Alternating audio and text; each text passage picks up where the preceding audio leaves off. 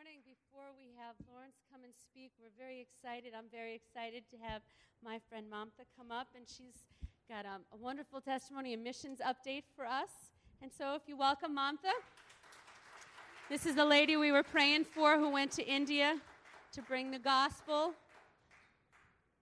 She's got a missions update for us this morning. Good morning. Rennie said 5 minutes, and I said okay because I'm ambitious. So for those who don't know me, my name is Mamta, and we've been coming to Glad Tidings for almost 8 years, more than actually 9 years. We're from India, from the southern state of Karnataka, and my husband Denzel, he's from the city of Hubli. So we had an opportunity to support a mission in Hubli, and we had asked this pastor that Denzel knew to send us a request to send us a mission and a proposal so that we could, submit it to our choir and see if it would be funded. And he sent us a request for an ambulance because he's the pastor of the Hubli City Assemblies of God Church, and they work in a very poor community for the most part. So, let me give you a brief overview of what Karnataka is like. The percentage of Christians is only 0.01 to 0.02%, and the numbers are decreasing. The state is the least reached state in the country and suffers the most routine persecution. This church has been persecuted a lot. They've been kicked out of 3 venues because they've been threatened, and the hotel owners and managers do not want to be involved with them because of the potential for violence. They were attacked, they were persecuted, they've been arrested. So they faced a lot of persecution, but they still continue to do the work. And the work and the ambulance project that 1027 Mission supported, GTC 1027 Mission supported, was for this ambulance that they use to transport people with HIV. For those who don't know, India has the largest number of people living with HIV/AIDS. Even though as a percentage, it is still less than sub-Saharan Africa, and in terms of gross numbers, it is still the most number of people who live with HIV/AIDS. But since India's population is 1 billion, it is still less than 1%. So there's a support group of people with HIV/AIDS. It's called the Karnataka Network of Positive People. And this community has been highly stigmatized. They've been evicted from their homes. The kids have been kicked out of school. They're marginalized and isolated beyond belief. So this church was the first church that ever worked with this community. And now there are about 300 members with families, children. This church and volunteers from this church provide care and practical support to 15 families every month, which means food, utilities, money for sundries. Church provides for 15 families on a monthly basis. Volunteers provide home-based care.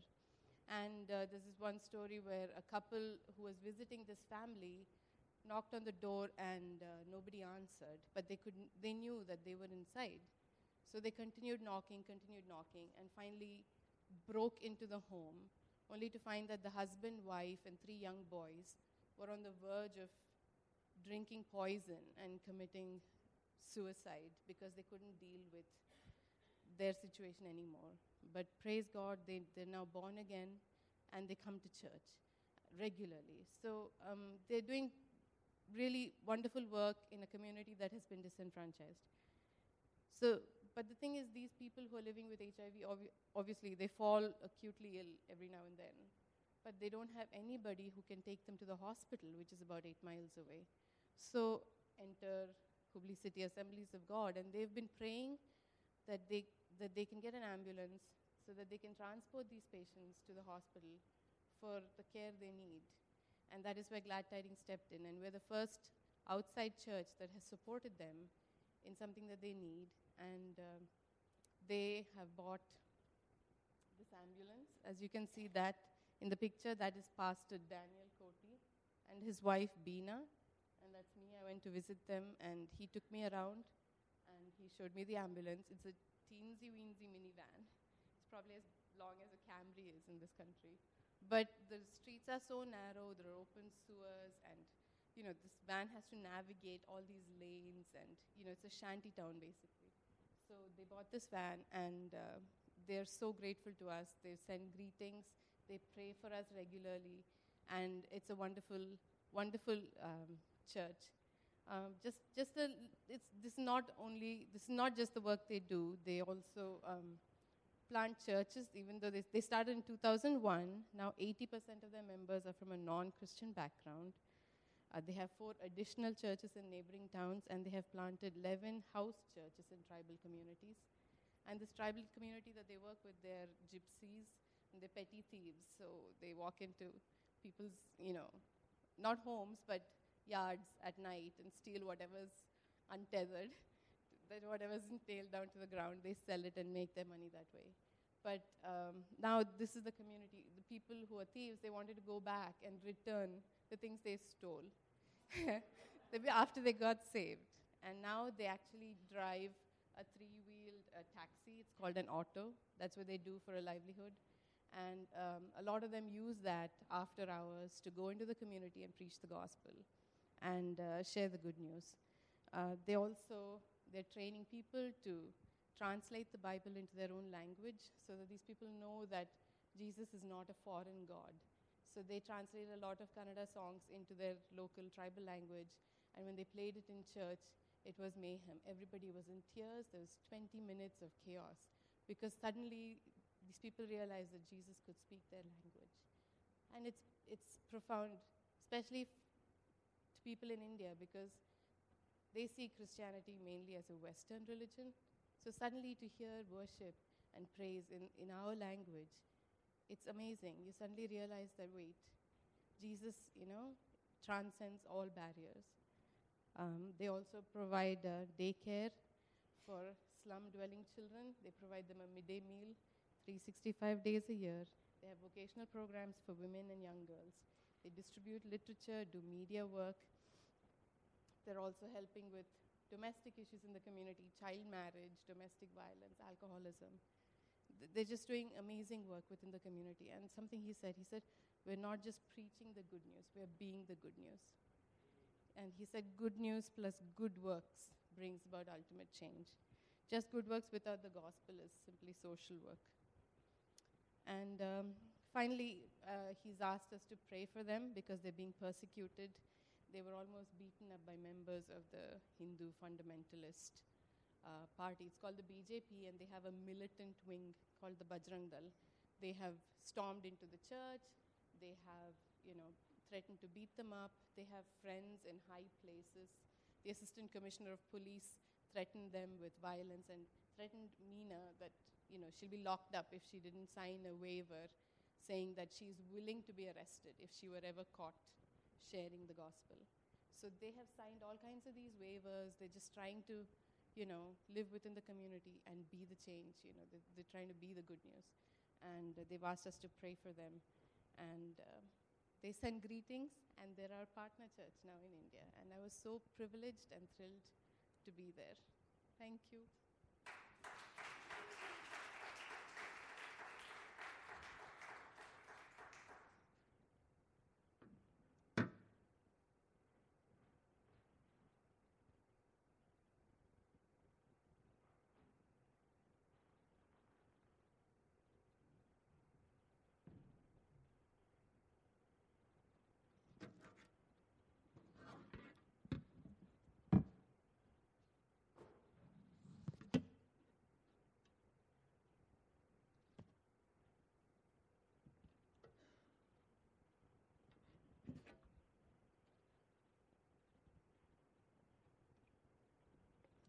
Good morning.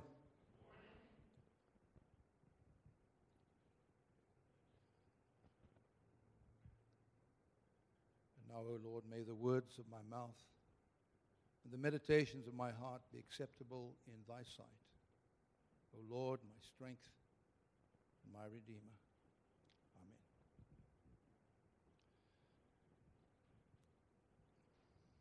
This morning I'm going to read to you, so I'm not expecting you to follow anything in your Bibles, just let me read it to you.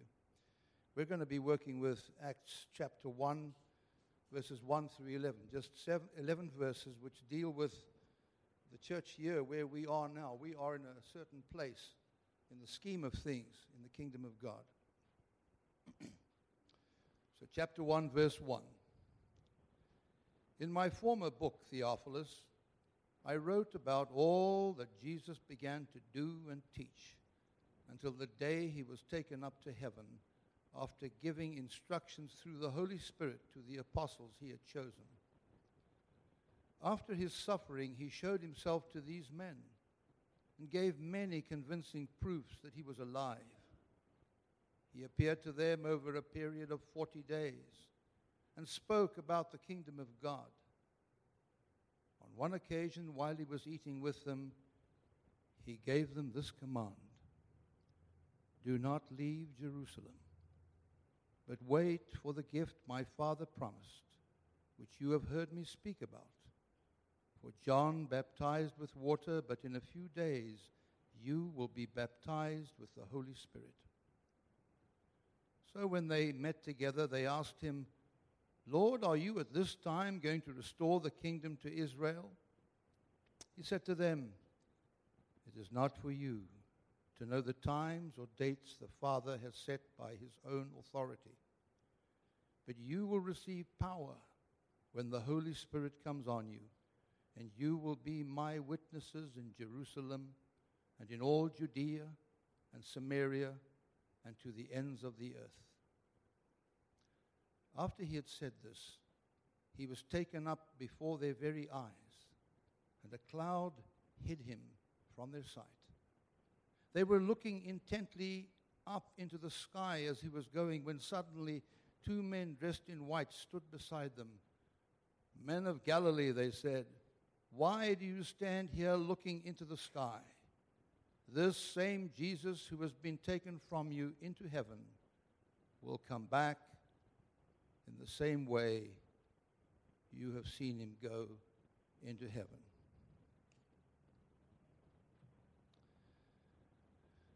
Today, some 2,000 years after these 11 verses were written, we are in a sense reliving the events of that 40-day period from Easter Sunday until the day that Jesus ascended into heaven. For us here in 2014, that day falls on Thursday, May 29th. So May 29th will be Ascension Day.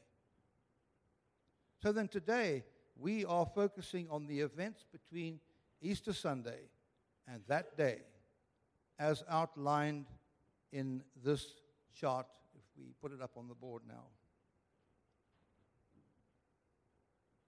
Okay. I don't know whether you can read it that far back, but this is how it works. You start here, this is Friday. Jesus was crucified on Friday. He was in the grave on Saturday, and he arose on Sunday morning, which was Easter Sunday. Now, from Easter Sunday to the day of Pentecost, there are 50 days. But you will notice that from the day that Jesus rose from the grave, that is Easter Sunday, there's a 40-day period up to the day that he ascended into heaven, which we've just read about, a 40-day period where he repeatedly appeared and vanished. And there's a bit of a time constraint this morning, so I won't go into all of this, but this concerns the issue of resurrection, which we'll be covering anyway this morning. So according to Acts chapter 1, verse 3, it was during this 40-day period, looking at it again, it was during this 40-day period that Jesus repeatedly appeared alive and gave, quote, many convincing proofs that he was alive. But the problem was that whenever Jesus appeared to them, he didn't stay with them. He would suddenly appear and relate to them and teach them, and suddenly vanish. Again and again at different times, he would unexpectedly appear, speak to his disciples, and then vanish. So we've got this picture of appearing and then vanishing. But it was not that Jesus appeared only to his disciples. For we're told in 1 Corinthians 15, verse 5, that on one occasion Jesus appeared to more than 500 of the brothers at the same time. For me, you see, the nagging question still remains. Why, after appearing alive on Easter Sunday, did Jesus not stay with his disciples for those 40 days instead of repeatedly appearing and vanishing? What is the message in this? What does this mean to us as we, in our time, approach Ascension Day on Thursday, May 29? What does it mean to us? William Barclay explains that the story of Jesus appearing and vanishing is part of a story which has no end. You'll see what I'm getting at later. It has no end. You see, Jesus gave us a promise just before he ascended into heaven. He said in Matthew 28:20, "Remember, I am with you always, even to the end of the age." What this means, explains Barclay, is that there is an immortality of presence and power. He is still active and alive. So what he's saying is something is still going on. This whole issue of his appearing and vanishing, this whole issue of his presence, it's immortal. He's never left us. He's still here. He's still active and alive, and we're going to look at some more of that later. But now back to those 40 days on our chart. You see, the resurrection of Jesus was experienced in very physical ways. Not only was Jesus physically and actively present with his disciples, relating to them and teaching them, but he even went as far as eating food in front of them and even ate food with them. On one occasion, it happened to two of his followers on Easter Sunday morning. You probably remember the story very well. According to Luke 24:13 through 31, there were two men. These two men were walking along the road to Emmaus, which is about 7 miles to the west of Jerusalem. And while they were walking and talking, Jesus himself approached them from behind and began walking with them. And verse 16 tells us simply that they were prevented from recognizing him. But how could this be? Why didn't they recognize him? We have to go back to Mark chapter 16, verse 12, where we're told what happened. It's in the Greek very clearly. The Greek literally reads, "He was manifested in another form." The word manifest is phaneroo in Greek, which simply means something to this effect. Phanerosis is a manifestation, and a manifestation is when that which is not normally visible becomes visible. And so he became visible to them, to these two men, in another form. He didn't look like Jesus. So then, Jesus, unrecognizable to the two men, was walking with them. And he asked them what they'd been talking about concerning the recent events in Jerusalem. They were astonished and said, "Are you the only one visiting Jerusalem and unaware of the things which have happened in these days?" And so the two men began telling him what had happened to Jesus. They told Jesus that, quote, "Jesus the Nazarene was a prophet, mighty in deed and word in the sight of God and all the people." Now notice here that the faith of these two men had been hit so hard that they now described Jesus just as a prophet.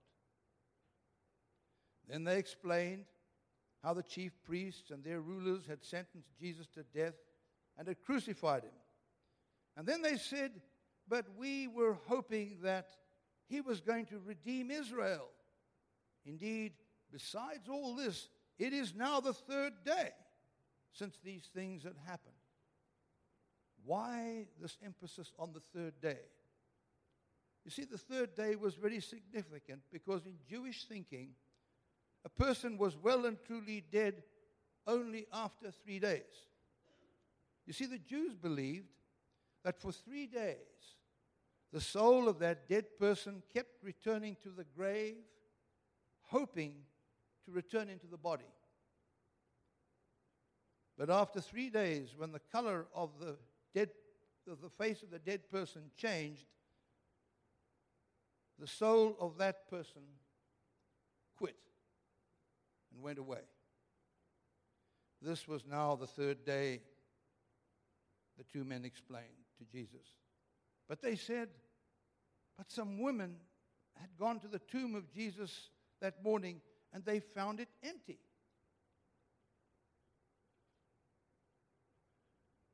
They found it empty, but Jesus they did not see. This was the story that the two men told Jesus as he walked with them on the road to Emmaus. And now Jesus himself, still unrecognizable to the two men, responded to them as they walked. He said to them, O foolish men, and slow of heart to believe in all that the prophets have spoken. Was it not necessary for the Christ to suffer these things and to enter his glory? Then, beginning with Moses and with all the prophets, he explained to them the things concerning himself in all the scriptures. But by now, they were approaching the village of Emmaus, and the two men urged Jesus to stay the night with them because it was now late in the evening. So Jesus went in to stay with them, and then during supper, it happened. Jesus took the bread, broke it, and began giving it to them. And in that moment, their eyes were opened, and they recognized him, and he vanished. In another of his appearances, in Luke 24, verse 36 through 43, Jesus suddenly appeared to his disciples right in the midst of them. They were there relating to each other, and suddenly, he's in front, right there with them. The Bible tells us, and I quote, they were startled and frightened, thinking that they had seen a ghost. He said to them, why are you troubled? Why do doubts arise in your minds? Look at my hands and my feet. It is I myself. Touch me, and see, a ghost does not have flesh and bones as you see I have. When he had said this, he showed them his hands and feet. And while they did not believe it because of joy and amazement, he asked them, do you have anything here to eat? They gave him a piece of broiled fish, and he took it and ate it in their presence. There was another occasion, according to Acts chapter 1, where Jesus was actually eating with his disciples. It actually tells you that in the passage that we read. So then, all of these passages of Scripture are given to us as proof of the physical reality of the risen Jesus. He was physical. You could touch him. He invited them, touch me, feel me. The spirit doesn't have flesh and bones as you see I have. So then we can be certain that Jesus was tangibly present. This was no phantom body. His body was tangibly human. When Mary Magdalene came to Jesus' tomb early in the morning and saw him alive in John 20, verse 17, she started clinging to him. She caught a hold of him and held him. And Jesus had to say to her, "Stop clinging to me, for I have not ascended to my Father and your Father and my God and your God." John R.W. Stott explains, he says that Jesus thus presented him to their senses.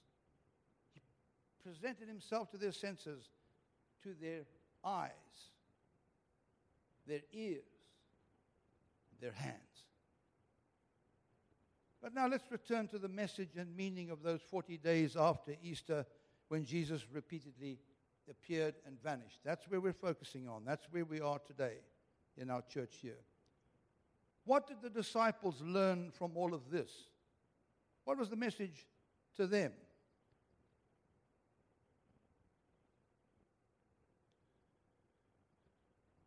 What they learned was that even though Jesus was not at times visible to them, it did not mean that he was not with them. He could and did unexpectedly appear. That was the message to them. But for us here today, you and me as we sit here in our time, what's the message for us? The message even today is in reality still the same. We too have to learn that just because Jesus is not physically visible to us, it does not mean that he is not present. You see, he still appears, but in different ways. Every time you see a sick person miraculously healed, you can be sure that Jesus was there, active, but not visible. I want to give you an example of what I saw with my own eyes, and which 200 people saw. It was at what people might call revival type meeting in South Africa. It was being held in a YMCA hall where there were 200 people present. The man who had been preaching and who was praying for the sick was a very well-known South African evangelist who was actually famous in the country. He had performed such incredible miracles in the power of Jesus' name that the government even made available to him an aircraft to fly him around the country to pray for the sick. The amazing thing about him was he was, I think, one of the most humble men I've ever seen. Soft, gentle voice, no bombastic bluster, no showing off, just quietness. And he was up on this platform, and I was standing probably about 3 paces away from the platform, right in the front there. And a woman had come up who had a problem. She had a little arm and a big arm. And she held them out. He asked her to hold her arms out. She was wearing a short-sleeved shirt, a short-sleeved, or at least a sleeveless dress. And when she held her arms out, this is what it looked like. There was a little arm and a big arm. And this evangelist just quietly said to the people, "Keep your eyes open and let Jesus build your faith." She held out her hands, and the evangelist didn't even touch her. He just held his hands out quietly. And he said, "In the name of Jesus Christ of Nazareth, be made whole." And I saw that short arm come forward. It just came forth, 4 inches. I couldn't see how it stretched. It wasn't like a rubber band. It just came forth. And 200 people gasped. And I rubbed my eyes and looked again. Sure enough, there it was. Now, I'm telling you on the authority of what I saw, Jesus Christ was there, but visible and active in what he was doing. He still also makes his presence known today in visions and dreams. I myself have not seen Jesus in a vision, but my wife Sue has, and I'm going to ask her just to share that with you.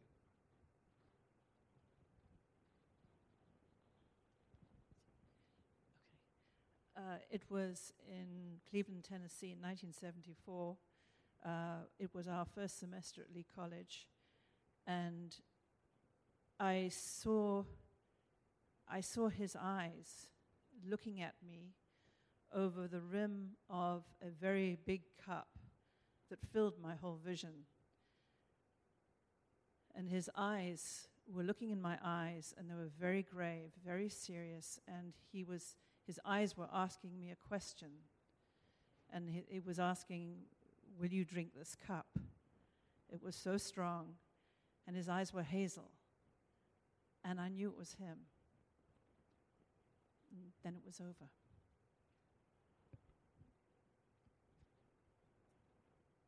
So then, what we are talking about in everything that I'm saying today, the appearing, the vanishing, is the supernatural. We are talking about the power of God. It has nothing to do with human logic. God has made it absolutely clear. My ways are not your ways, neither are my thoughts your thoughts. He isn't logical. He doesn't operate according to the world's logic. And if you want to experience the power of God at work in your life, then remember this. When you run into difficulty, when you are stressed and troubled, don't turn away from Jesus thinking that you are on your own just because you can't see him. Remember what the Apostle Paul learned in 2 Corinthians chapter 1, verses 8 through 9. He said this, "We do not want you to be uninformed, brothers, about the hardships we suffered in the province of Asia. We were under great pressure, far beyond our ability to endure, so that we despaired even of life." We were under great pressure, far beyond our ability to endure. We despaired even of life. He said, I couldn't bear it anymore. I despaired even to be alive. Verse 9, he says, "Indeed, in our hearts we felt the sentence of death. But this happened, that we might not rely on ourselves, but on God, who raises the dead." Let's pray.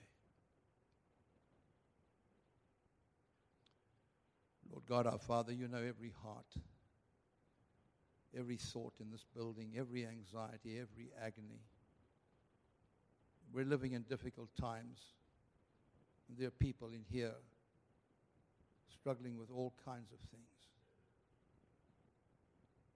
And so I ask, Father, that you, Father, Son, and Holy Spirit, would draw near to each one who is struggling.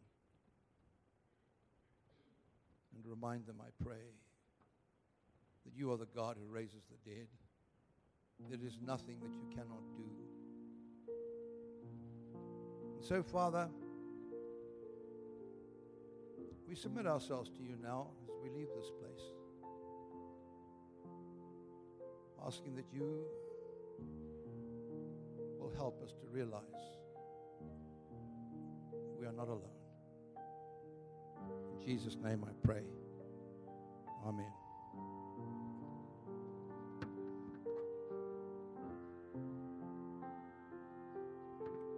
If there's anybody who needs prayer in any way, you have people who are on a prayer team who will come and pray with you. So just feel free to come up if you so need to.